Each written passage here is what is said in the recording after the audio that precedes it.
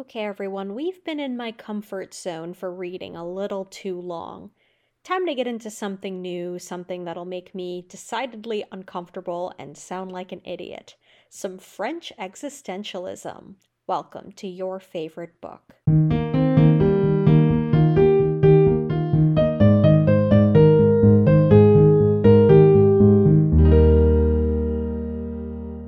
And this week's guest is Susan Rubin, author of The Road Not Taken. Hi, Susan. How are you? I am great. Thank you so much. How are you? Doing as well as I can today. I'm very excited to sit down and talk with you both about your new book as well as the topic of our discussion, your favorite book, All Men Are Mortal by Simone de Beauvoir. I pardon my bad French. She's not here to criticize you, and I thought you did fine. I appreciate that. And so before we get to the books, Susan, I'd love to hear a little bit about yourself. Okay. I have been writing for a very long time. I started out on clay tablets, writing a very long time ago, and then I moved into.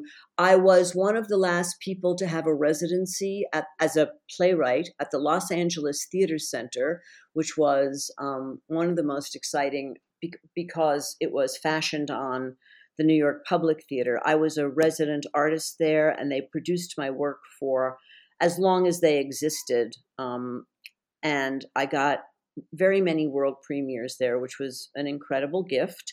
I went on from there and got a residency at Bootleg Theater, which is an equally wonderful but very different. The Los Angeles Theater Center was owned by the city of Los Angeles, so it had a lot more money and people and stuff. But Bootleg Theater was a really amazingly what do I want to say, innovative, wild, crazy, a lot more like downtown New York theater, which I certainly admire. So I've been very lucky to have residencies at those two places. So 7 of my plays have had world premieres there, and one at Circle X Theater as it was closing down. It was Tim Wright was leaving as artistic director, and ultimately because of COVID and a few other things, that theater has closed. All theaters were closed down. So I had 9 world premieres in LA. They were very well received. It's a difficult thing to do a play in LA because the audiences are so geographically spread out. It's hard to get, even with, I got great reviews and lots of ovation, not just ovation. I got a lot of, awards and all of that stuff. And it was still difficult, but it was so exciting. What I did alternately to that, and I did it almost like once a year alternately, I would write a documentary for Ms. Magazine's home organization. And those documentaries they were to go to women's organizations. That one of them went to the White House Commission on the Status of Women, which makes me very proud. That was on campus rape, which is not funny. And No. I did documentaries alternating years to doing a world premiere. I would do a documentary, and that's how I kept myself going. I also taught writing to at-risk kids, but for my writing, I did a play a year and then a documentary a year, and those things balanced out financially and in a certain way emotionally, because the documentaries were hard. We were using UNICEF and news footage, and we were writing about hard stuff. And so in my plays, I was able to, it's fun to do a play, except I was an unbearable actress when I acted in my own plays. I thought, how can you be so disgusting to yourself? You're the producer. But the documentaries were painful and the theater was not. Suddenly I said, well, I'm a writer and I'm going to go on writing. And I went back to my very original roots as a storyteller. I was, as a kid, someone who sat at the lunch table when I'm talking about 6 years old. And even kids who hated me would come sit at the lunch table with me because I told great stories at lunch. And as I look at the book I wrote, and which is my first book ever, I needed to write. I needed desperately to write. And I had an idea in my head. I realized later on that it was it was a book by Josephine Tey, and I was stealing her idea because it was so incredibly smart. So I thought, okay, make this your own. And as soon as I did that, the characters, in a strange way, wrote the book. And I sat and said, okay, well, I'll put that down for you and we'll see how it Mhm. works. And I got it published. And it has been better for me than the other two experiences because it's at this point in history, it's better to do something alone. If I was trying to play right now, I'd be in big trouble. Mhm. I don't even know where to start with asking you questions there. There's just so much to unpack. I'm really interested in the idea of going from one creative medium to another. So, going from something like writing documentaries and then going to plays and then moving on to books. And like you said, this is your first book. And so, now that you've experienced all these different media, what's the creative process like? How does that differ? How does that stay the same?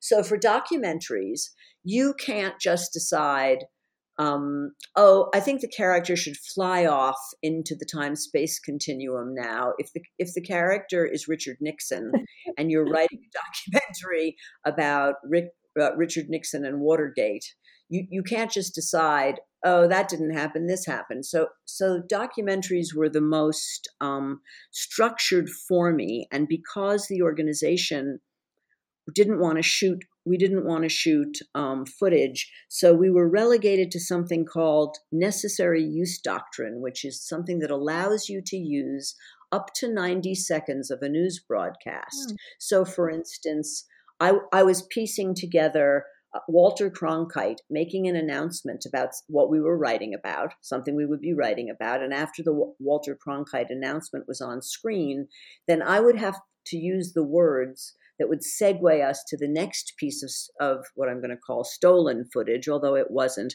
which would be the UNICEF footage of what he had been talking about.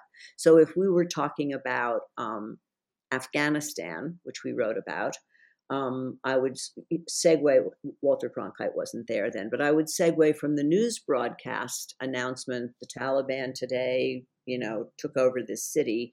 Then I would have to segue to this is what happened when the Taliban took over the city, and then I would be using UNICEF footage. Mhm. And so the challenge there really was to make a paced job that was exciting, and the better that was really a job for the editor in a certain way. We had some amazing editors who just put it together seamlessly, and then the challenge there was the narrator. Always, we're an organization that was based on a lot of stars, movie stars, because of who the organization is. So I'll go to theater.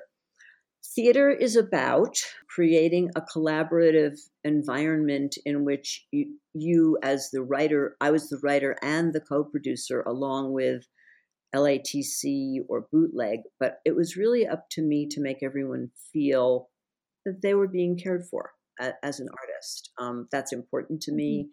Doing plays is much more about discovery. You write a monologue for someone and then they do it and you realize, oh, it's too whatever you realized. I really liked writing monologues actually, and that's a different process because it's collaborative. The documentary is not. You're collaborating with news footage, and you do the best you can to tell the story fully, but you're limited. The theater thing was not limited at all, except by what we could afford.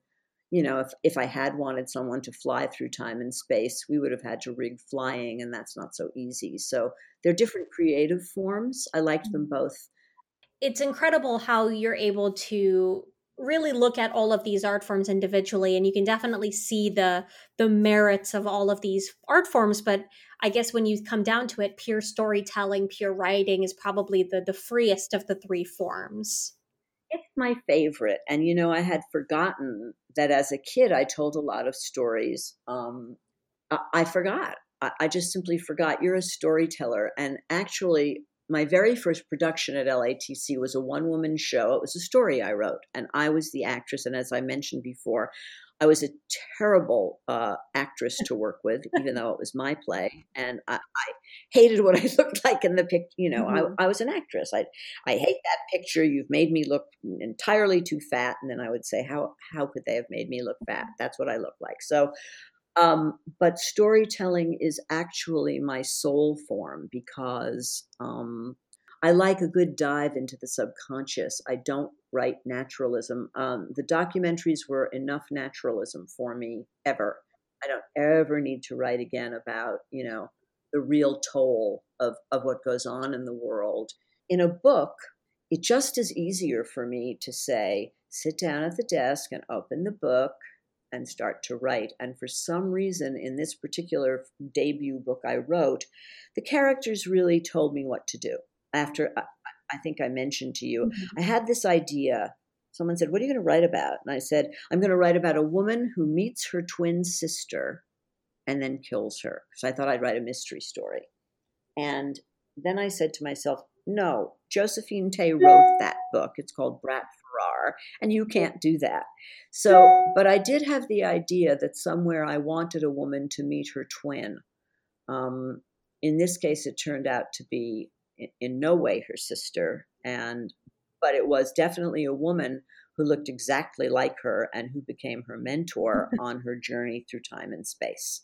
So I kept the idea, but I let Josephine Tey have her novel because it's a wonderful, wonderful book, Brat Farrar. But I didn't think I should try to rewrite it, and stick my name on it. So storytelling for me is the easiest because once I decide, even if I just say to you, I think my next book is going to be about somebody who steals their mother's purse and then they find a gun in it. Even if I just say that much and the book has nothing to do with that, I've started. That starts the process for me. Does that make sense? That makes a lot of sense, and I like a lot of what you're bringing up with your book in general. And so, normally, I ask my interviewees, like, "Can you tell us a little bit about your book? Can you summarize it for us?" And I think you did so beautifully here. I mean, it is really a journey of identity, but also a journey through time and space. And I found it really interesting that you chose All Men Are Mortal as your favorite book because I found a lot of parallels between your story and that story. And I thought it was really interesting that both of these stories sort of feature a character moving through time and meeting, various prominent historical figures. And so I want to ask, did you consider All Men Are Mortal a literary influence of sorts? Oh yeah, I wrote a play after I read All Men Are Mortal. I wrote a play called Immortality, and it was based on All Men Are Mortal because I was so captivated by the story and how Simone. People think of Simone de Beauvoir, if they know who she is, as a kind of didactic. Someone who tells you there are 10 men Mhm. for every 5 women who blah blah blah. I'm not interested in that. And I never read The Second Sex. She's written some of the best novels I've ever read, and of all of them, All Men Are Mortal is the most magical because Mhm. the man in it is immortal, and he tells her the course of history in Europe from his own life experience, and she's an actress.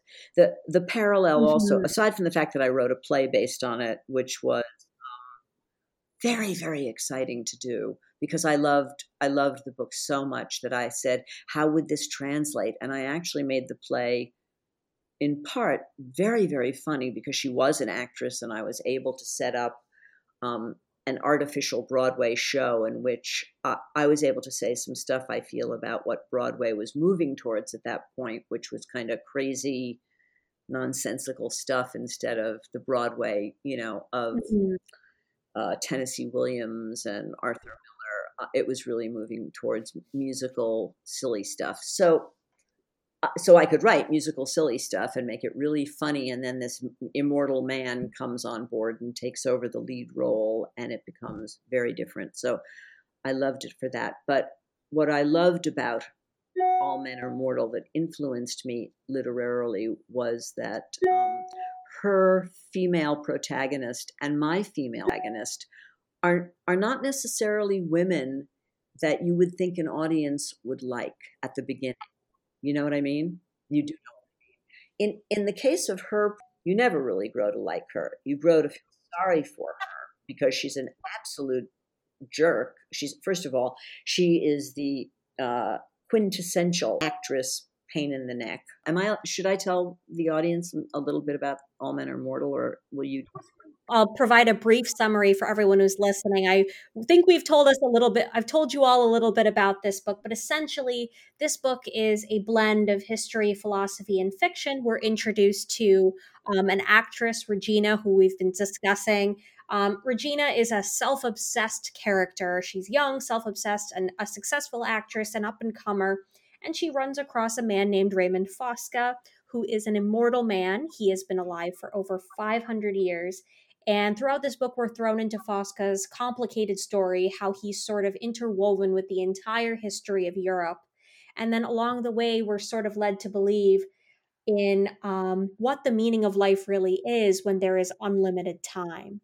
And so it was a book unlike something I've ever read before. I've never really read anything like this. Like you said, I only knew Simone de Beauvoir for The Second Sex, which I haven't read either. I just knew she was an existentialist of sorts, and I was never any good at philosophy. So The thing about the the couple, Count Fosca, is actually based on a French figure named the Count de Saint Germain, and there's a French myth that he walks along the River Seine late at night. That he's still, obviously, if he was immortal, he's still alive, and he's a real mythic figure in France. I don't know how many people believe it, but she wrote it based on the myth of the Count of Saint Germain. I wrote it based on, can you take a protagonist who is, on the face of it, not the most generous. Her character is an absolute jerk. The woman is opportunistic and cruel to him, and then in the end, she learns the meaning of life. I took a character who was empty and very, very smart. I think my protagonist is very, very smart and had no idea what she was doing on this planet. And I tried to make the story about her figuring out what the meaning of her life was by being shown by a group of immortal people, because immortal is important to the process I was using. She's shown by a group of immortal people what the possibilities are for life in this universe, not necessarily on this planet. And then they ask her to evaluate the planet's value for every 1,000 years or so. They ask a person, and I don't know these people because they're immortal and they don't exist, but they do exist in my mind. They ask her in the end to write a legal argument for whether this planet is worth the energy it takes, because it's an energy, drinking planet. If you could end this planet with nobody being pained or knowing it was coming and it was going to happen really fast, would you do that? And I found my character, who is, as I say, very empty at the beginning. At the beginning of the book, she's a suburban housewife. There's nothing wrong with that, but she's a particularly she's very smart, and she hasn't used any of her brain to figure out how to make a contribution to the planet. And that's really important to me, is that while you're here, make it better for people. Certainly don't make it worse, but if you can, make it better for people, because this is a hard planet. I don't want to see the planet disintegrate and everybody miserable, but if we continue to be cruel to each other, and that's what my character found out that she taught me, because I had no idea what her judgment would be. And she and I had a little dispute. I didn't argue with I'm not ready for a straitjacket. I'm not arguing with my character yet. I'm in quarantine much longer. I make no promise, but she felt a little more positive, that if people could stop being cruel, then we could fix every problem on the planet. I feel like that would be true, but I'm not putting any money on getting rid of cruelty. I have gotten rid of cruelty inside myself. That's what I can say. That became thematic for my protagonist to say. We gave each other stuff. She gave me, why does it matter what I'm doing here? I'm here. And I gave her, it matters what you're doing here, because we all need to make a contribution. And she also becomes best friends with my favorite painter in the world, Vincent van Gogh. And so I got to do some really fun stuff for myself with, I've always had a fantasy about walking into a Mhm. museum and going up to one of Van Gogh's paintings, like the bedroom at Arles, and just walking into the painting. And she does that. And um, so I indulged a lot of my own fantasy life about, would you like to have dinner with Vincent van Gogh and sit and talk to him about, they don't talk much about art. He has no idea in my book that he becomes famous. He didn't sell a painting until his brother bought one painting from him before he died. And as I was writing the book, a huge tome came out about the fact that Van Gogh probably didn't commit suicide. He was probably killed accidentally by two little teenage boys. So the book had a lot of stuff in it that really mattered to me. But the main thing that mattered to me was that my protagonist taught me that it's your human spirit that makes the difference in the world. And you've got to find out a way to activate your human spirit for good. It's so interesting, especially putting this in the context of your book and then thinking about how that's portrayed in All Men Are Mortal, because you can make the argument that throughout history, Fosca probably causes more problems than he fixes. Yeah. I'm curious to know, before we get into talking about my personal opinions of this book, I'm curious to know where were you in your life when you first read this book? Oh, dear. Okay. You really want to know? My mother was dying. Oh. I had read a lot of Simone de Beauvoir novels, but all of them are very naturalistic, except for All Men Are Mortal. But I was reading this book because mortality had become a big issue to me because my mother was dying. And she was not, it was not the tragic death of a 40-year-old. She was an older woman, but it was my mother. And Mhm. I read All Men Are Mortal, and I thought, oh, okay, I can write a play about immortality and she'll stay alive. So, of Mhm. course, this is how this happens. This is theater for you. So I wrote the play based on All Men Are Mortal. It was pretty darn close in philosophical terms to All Men Are Mortal. And opening weekend, my mother died. Oh. So you can laugh. It's okay. That's my family. I'm telling you. You're asking me. I read the book. I read All Men Are Mortal when my mother was dying, and I thought, well, not everyone dies. I mean, some Mhm. people. Count Fosca finds. I know you know this. He has a wizard who makes him a potion. Yep. He's underwater, about to be killed by an enemy because he's a warrior, and he's about to be killed by an enemy when his wizard comes up to him and says, "Drink this," and he doesn't know what it is, and he drinks it, and suddenly he's immortal. Yep. And um, It's him and a little mouse. yeah, it's just amazing to me what that did for me. So I thought, oh, well, not everybody has to die. And I tried really hard while I was reading All Men Are Mortal um, to take in some people are immortal, which is probably not true. But I needed it Mhm. to get through losing my mom because she was in New York and I was here. And I flew back for 1 week of every month and spent a week with her. And that didn't do any, all that did was make her feel bad because I would leave. Mm. I lived in Yeah. California. So the book and then the play was very helpful to me in making up the idea that maybe she wouldn't die. That's Right. So this is a very cathartic experience for you being able to take this media, connect it to your life, create something out of it to at least help you process the tragedy you were going through. yes, and also because I don't have a belief. I wasn't raised with a religious belief system about death. I've also read a lot of mythology about different mythological beliefs about what happens to the human body or the human spirit, and those have been helpful to Mhm. me too. Not necessarily reincarnation, but that your soul goes on. That neither matter nor spirit can be created nor destroyed was helpful to me.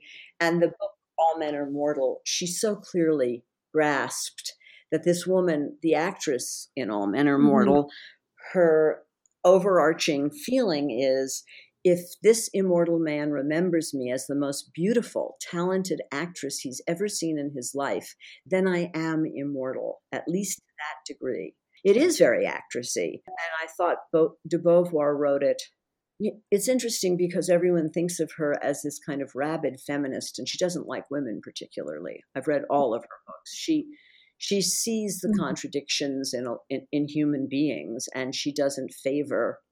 She favors who she likes, but this particular actress was really an Mhm. opportunist, and because she wants to be remembered for all time, she wants to be immortal, and it was very exciting to me. And so, as I said, I wrote it as a play to keep my mother alive, and she died opening weekend. And that's, I mean, back then it probably felt quite cruel.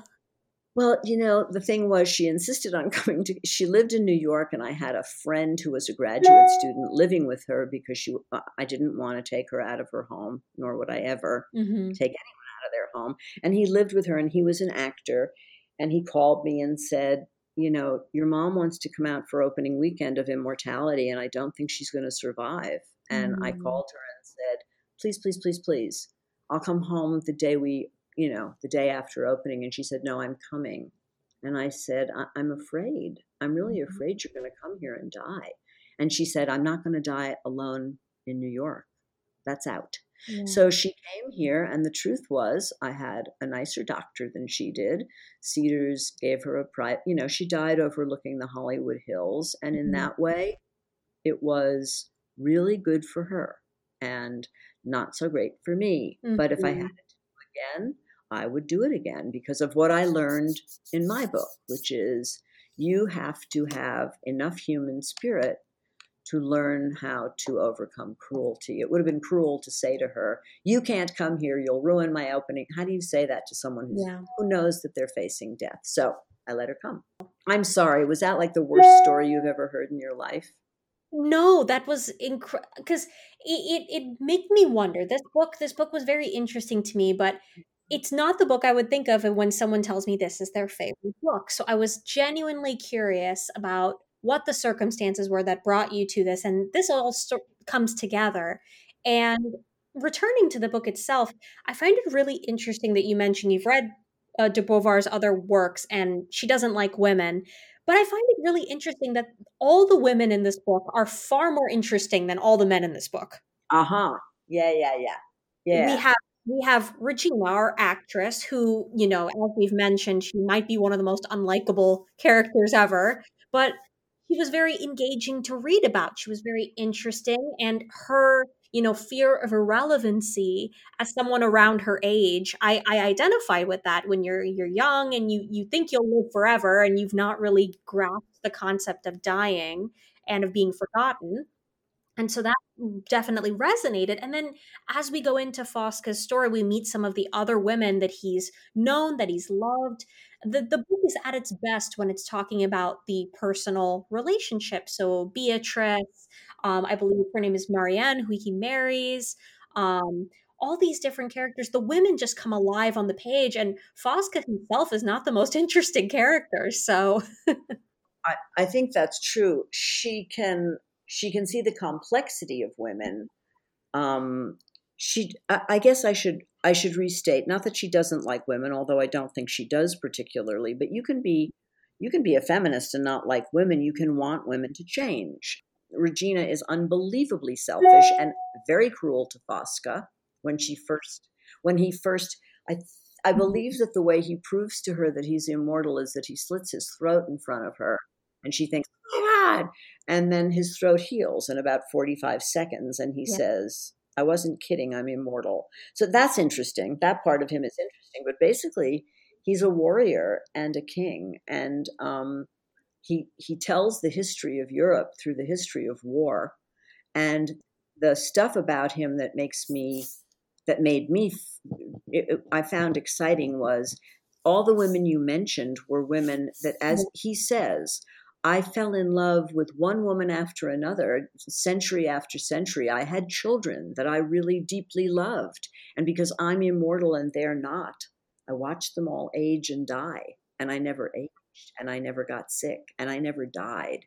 And so I find that I'm sympathetic to him for that. Yeah. I've lost, for the number of people I've lost already in my life. I know it's really, really hard. I think he decides by the time he gets to know Regina that it's not worth it to go through it again. Not not for her. And that's really, I'm not going to ruin it for people.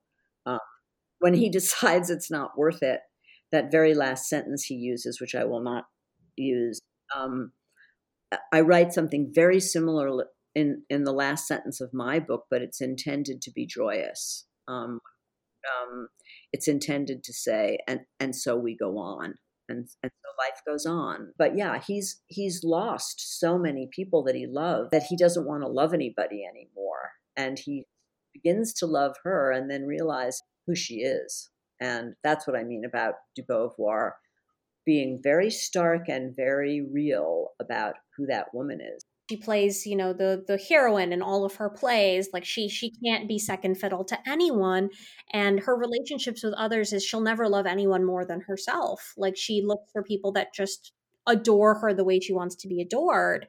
I just find it so interesting that Fosca also doesn't have the capability to love anymore. And I think that one of the things I find most compelling about this book is the idea that the connection de Beauvoir makes between love and mortality, how you can't really love if nothing's on the line for you. And I thought that was such a beautiful, I know Beatrice brought it up first, and then centuries later, it was brought up by Marianne. And I thought it was just a beautiful concept. Those sections of the book, I basically categorized this book in terms of my enjoyment, is I enjoyed the beginning, I enjoyed the ending, and in the middle of it, I was just like, this is a lot in the middle. But the beginning is, I mean, the beginning, you see her at the end. Is it a tour of Twelfth Night? Yes, it is. They're doing a tour of the French countryside doing Twelfth Night. And the book opens with her taking her bows for the closing night. And she's watching the audience to see if they like her co-star, the woman co-star, as much as her. And she's absolutely destroyed. As I said, I am a pain in the neck actress, and I understand that actresses want to be everyone's favorite, but she was really bad. She would say, well, if they like her, then there's no point in them liking me, which is a little over the top. You can learn to be I did learn. You can be an actress and say, great, they loved everybody, and some people like me the best, and some people like her the best. This de Beauvoir's character was not capable of that kind of generosity, and in a certain way Fosca wasn't either, because he had, just to be colloquial, he had been there and done that for hundreds of years. He had had many children that he seemed to deeply love, and then how did he explain to them that they're aging and he's not, because he just didn't age. From what I understand from my read of the book is that he stayed an incredibly handsome 40-ish year old man, or maybe even younger, because it was at a time when people didn't live. It was fascinating to me. I agree with you in terms of a read. If I was going to say to someone, read this, that the whole center section, unless you're interested in the history of how Europe developed, read the first 50 pages and the last 50 pages. That's what I was thinking, like in terms of pure literature. So usually in the podcast, I come to things with a very craft-centered perspective. And the whole time finishing this book, I was thinking, if this was a novella, a tight 150 pages, it would probably be one of the best things I've ever read. And then the middle of it just sagged in the middle so much for me. And I'm someone who enjoys history, but I think the history really only came alive to me when he started making personal connections.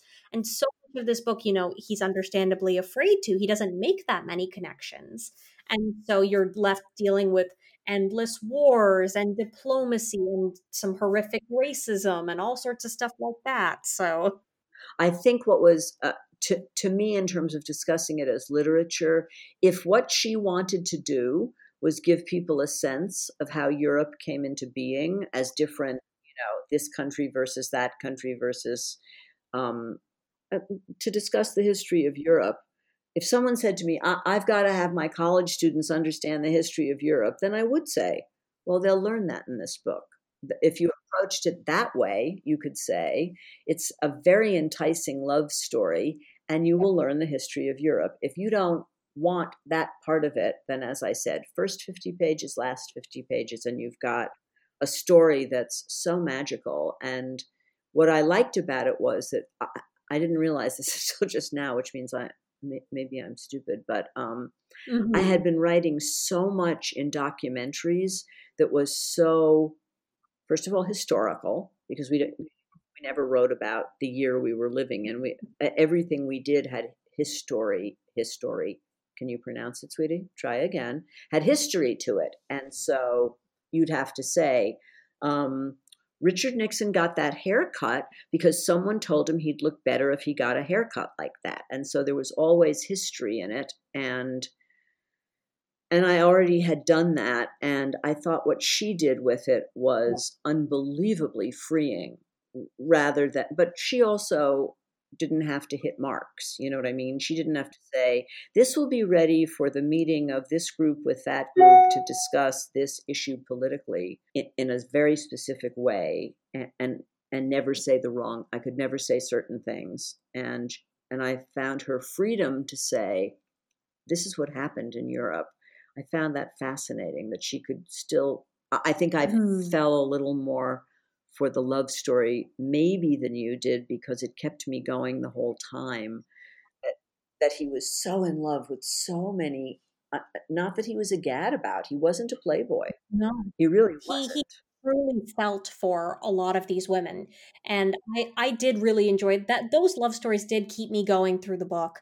Um, I just think, like, from an editor's perspective, it's like I would have trimmed a little bit here and there, but focused more on the love stories, sort of representing Europe as sort of this grand love story would have been very interesting. But overall, I do think I gained a lot reading this book. I mean, this is a book that never would have been on my radar otherwise. I didn't even know de Beauvoir wrote novels. I knew her for The Second Sex and for being a grouchy existentialist, and that was about it.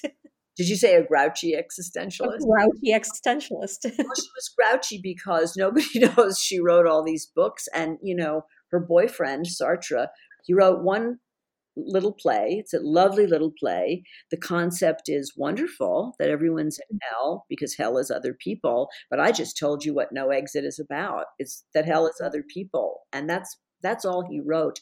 And so many people know him, and so few people know about her fiction. I worked in Ms. Magazine, and nobody knew she had written fiction. And she won, the Grand Prix de Cour and all this other stuff. In France, they knew. And when I read All Men Are Mortal, it was they had finally reissued. But I will tell you, for yourself and for your audience's self, she is one of the most amazing novelists. If this book was not your tasse de café, I'll say it in French. She wrote a book called The Mandarins, which is the most incredible description of post World War II French existentialists, and Mhm. the existential movement was filled with Vichy, what do you call them, traitors, with Yeah. people you think of as being, oh, they were part of the existential movement, but they were also part of the German underground in France. And it's really, really interesting. And she writes those books much more. Everybody's drinking all the time and they're taking pills, and, they're going to their psychiatrist. And Mhm. it's a much more contemporary take on a novel. All Men Are Mortal is sort of like a meditation for me on mortality and what makes life endurable, and important. And her other novels are much more standard, brilliant literary fare. So, if you ever want to read another one, read The Mandarins, because it is historically valid. But as I said, she's up against Jean-Paul Sartre, who everybody. Everyone knows him. And it's like, I've heard of No Exit, and it's right. It's a shame that in history we still undervalue the contributions of women, and they have to overperform to match up to the reputations of men. It's definitely unfortunate. And I'm glad you recommended some of her other books, because normally I like to close out my episodes by asking my guests for further recommendations. And so we have The Mandarins, we have some of other of de Beauvoir's novels to look into. We certainly have your book, which at the end I want you to let us know where we can find your book. Um, but I usually try to offer for everyone listening a book recommendation of my own based on my read of this. What's another read I would recommend? And I ended up thinking, this is a first for the podcast. I ended up thinking of not a book, but a song. Wow. Okay. There is a song which came out a few years ago by Jason Isbell. Jason Isbell is a modern country artist. He sings a lot of country music, but it's not the kind of country you'll find on the radio. And he has a song called If We Were Vampires. And it is a beautiful little love song on and it captures that idea we were talking about, how you need mortality for love to exist. Mm-hmm. Right. That's the premise of the song. There's a line in the song that I think of that says, maybe time running out is a gift. And he meditates and says, if we were vampires, I wouldn't feel the need to hold your hand. Like, what would love be? It's a popular song. I mean, it was on the radio for a fair bit when it came out, but it's the first that it made me, and it's one of my favorite songs ever made. So it was wonderful to think of it in relation to a book like this. So for all my listeners, maybe country music is not your cup of tea. I think you'll like this song. Wow. Okay, that's interesting. Did you want me to tell you a couple of her other books that I would recommend, one over the other? Sure, give us a couple of titles. I would love that. When Things of the Spirit Come First is a book she wrote about a woman who has a son who's very materialistic, and the woman is, standard materialistic. She's a middle-class woman, but money is not the only thing that matters. And she finds her son and her son's wife unbearably materialistic. And she sort of argues with herself throughout the book about, how can you feel this way? He's your son. How can you feel this way about him? And she just can't stand his values. I found it very interesting to see any mother go through. I mean, lots of mothers don't like their children, but this was really smart. And then She Came to Stay is a almost autobiographical true story of when she and Jean-Paul Sartre took up with a provincial girl. Yeah, I saw that on her Wikipedia page and I was like, what? Well, here's the thing about it that's so interesting. I mean, the book is interesting, for sure. They both want her in the beginning to join their relationship as a kind of, she's a provincial girl. She doesn't know anything. She's not literate. And they think it'll be interesting to teach her, about existentialism and literature. But of course, it ends up being a sexual troika. And after a very short time, de Beauvoir, and it pretty much is de Beauvoir, can't stand it anymore, and she wants the woman gone. But the woman has by then figured out, hey, this is Paris, and I'm smoking Gauloise and talking to these people, and this is fantastic. I'm never going back to the provinces. So she tells a really true story. Mm-hmm. De Beauvoir leaves and goes to Chicago, where she has an affair with Nelson Algren, who's an American novelist. And then she goes back and decides she wants Sartre back, and she wants him back to herself. And she does something at the end of the book. I'm not going to tell you. Spoiler alert. It is so strange to me. It would be like at the end of this conversation if you said to me, I really don't like you. I just don't like you at all. And I don't know what you're doing on my podcast, and I'm not going to broadcast it, slam. It's as shocking as that, what she does at the end of the book, because it's not, she's a very smart woman, Simone de Beauvoir, and she could have ended the book in a myriad of different ways. And when she ended it the way she ended it, I thought, oh, you lost your marbles over this one. So it was interesting to see her lose control emotionally of the situation and still be able to tell the ending. It's certainly, well, if you read it, you'd have to give her an A. You'd have to say, oh, well, that's well written. But you'd also say, maybe time for a nice drink and a hamburger and relax a little bit. So you give her an A and then you're like, see me after class. Like, yes, we're going to talk after class. I have a therapist I'm going to recommend to you. And it was strange because I've read all of her books. The Mandarins, which is, as I said, it's about Jean-Paul Sartre and her and all of the people whose names currently leave me that were part of, Camus, and all those people. And that sounds so tedious, possibly, but they're very interesting because they're very neurotic. and they've just come out of World War II, and some of them have sided with the Nazis, and the others don't know that. So it really has a kind of unraveling. She's very smart, and I have learned so much today. I cannot thank you enough for having me read this book. Like, this whole podcast, I started it to get out of my literary comfort zone. I certainly did that with this book, and I'm very glad to have read it. And Susan, if everyone out there wants to find your book that you described for us earlier in the episode, where can we find your book? you can find The Road Not Taken, and please buy my book, not the Robert Frost book of the same name, because he doesn't really care if you buy the book. It's on Amazon for sure. If you would like to give your business to a local bookstore, it is at skylight.com. I don't know how much of your audience is in Los Angeles. I think a fair amount. Okay, so skylight.com is a bookstore in Los Angeles that it's an really good independent bookstore, or Amazon. I would go to Amazon, or I would ask that if people can do it, even if you're not in Los Angeles, give the website for Skylight Books is skylight.com. The book is called The Road Not Taken. We did a Zoom thing there a couple of weeks ago. Was very exciting, and I'm trying to get people to support independent booksellers, because soon I don't know what's happening. It seems like publishing industry is cratering a little bit. So it is, and if there's something I'm passionate about, it is supporting your local indie, and so many of them are willing to ship. So I will definitely include the links to both Amazon as well as Skylight Books in the show notes. You'll be able to have all the links to that. Okay, thank you so much. That's where to reach it. Wonderful.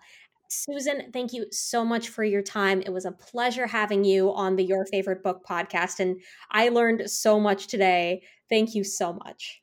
I really appreciate your time, and I appreciate your show, and thank you.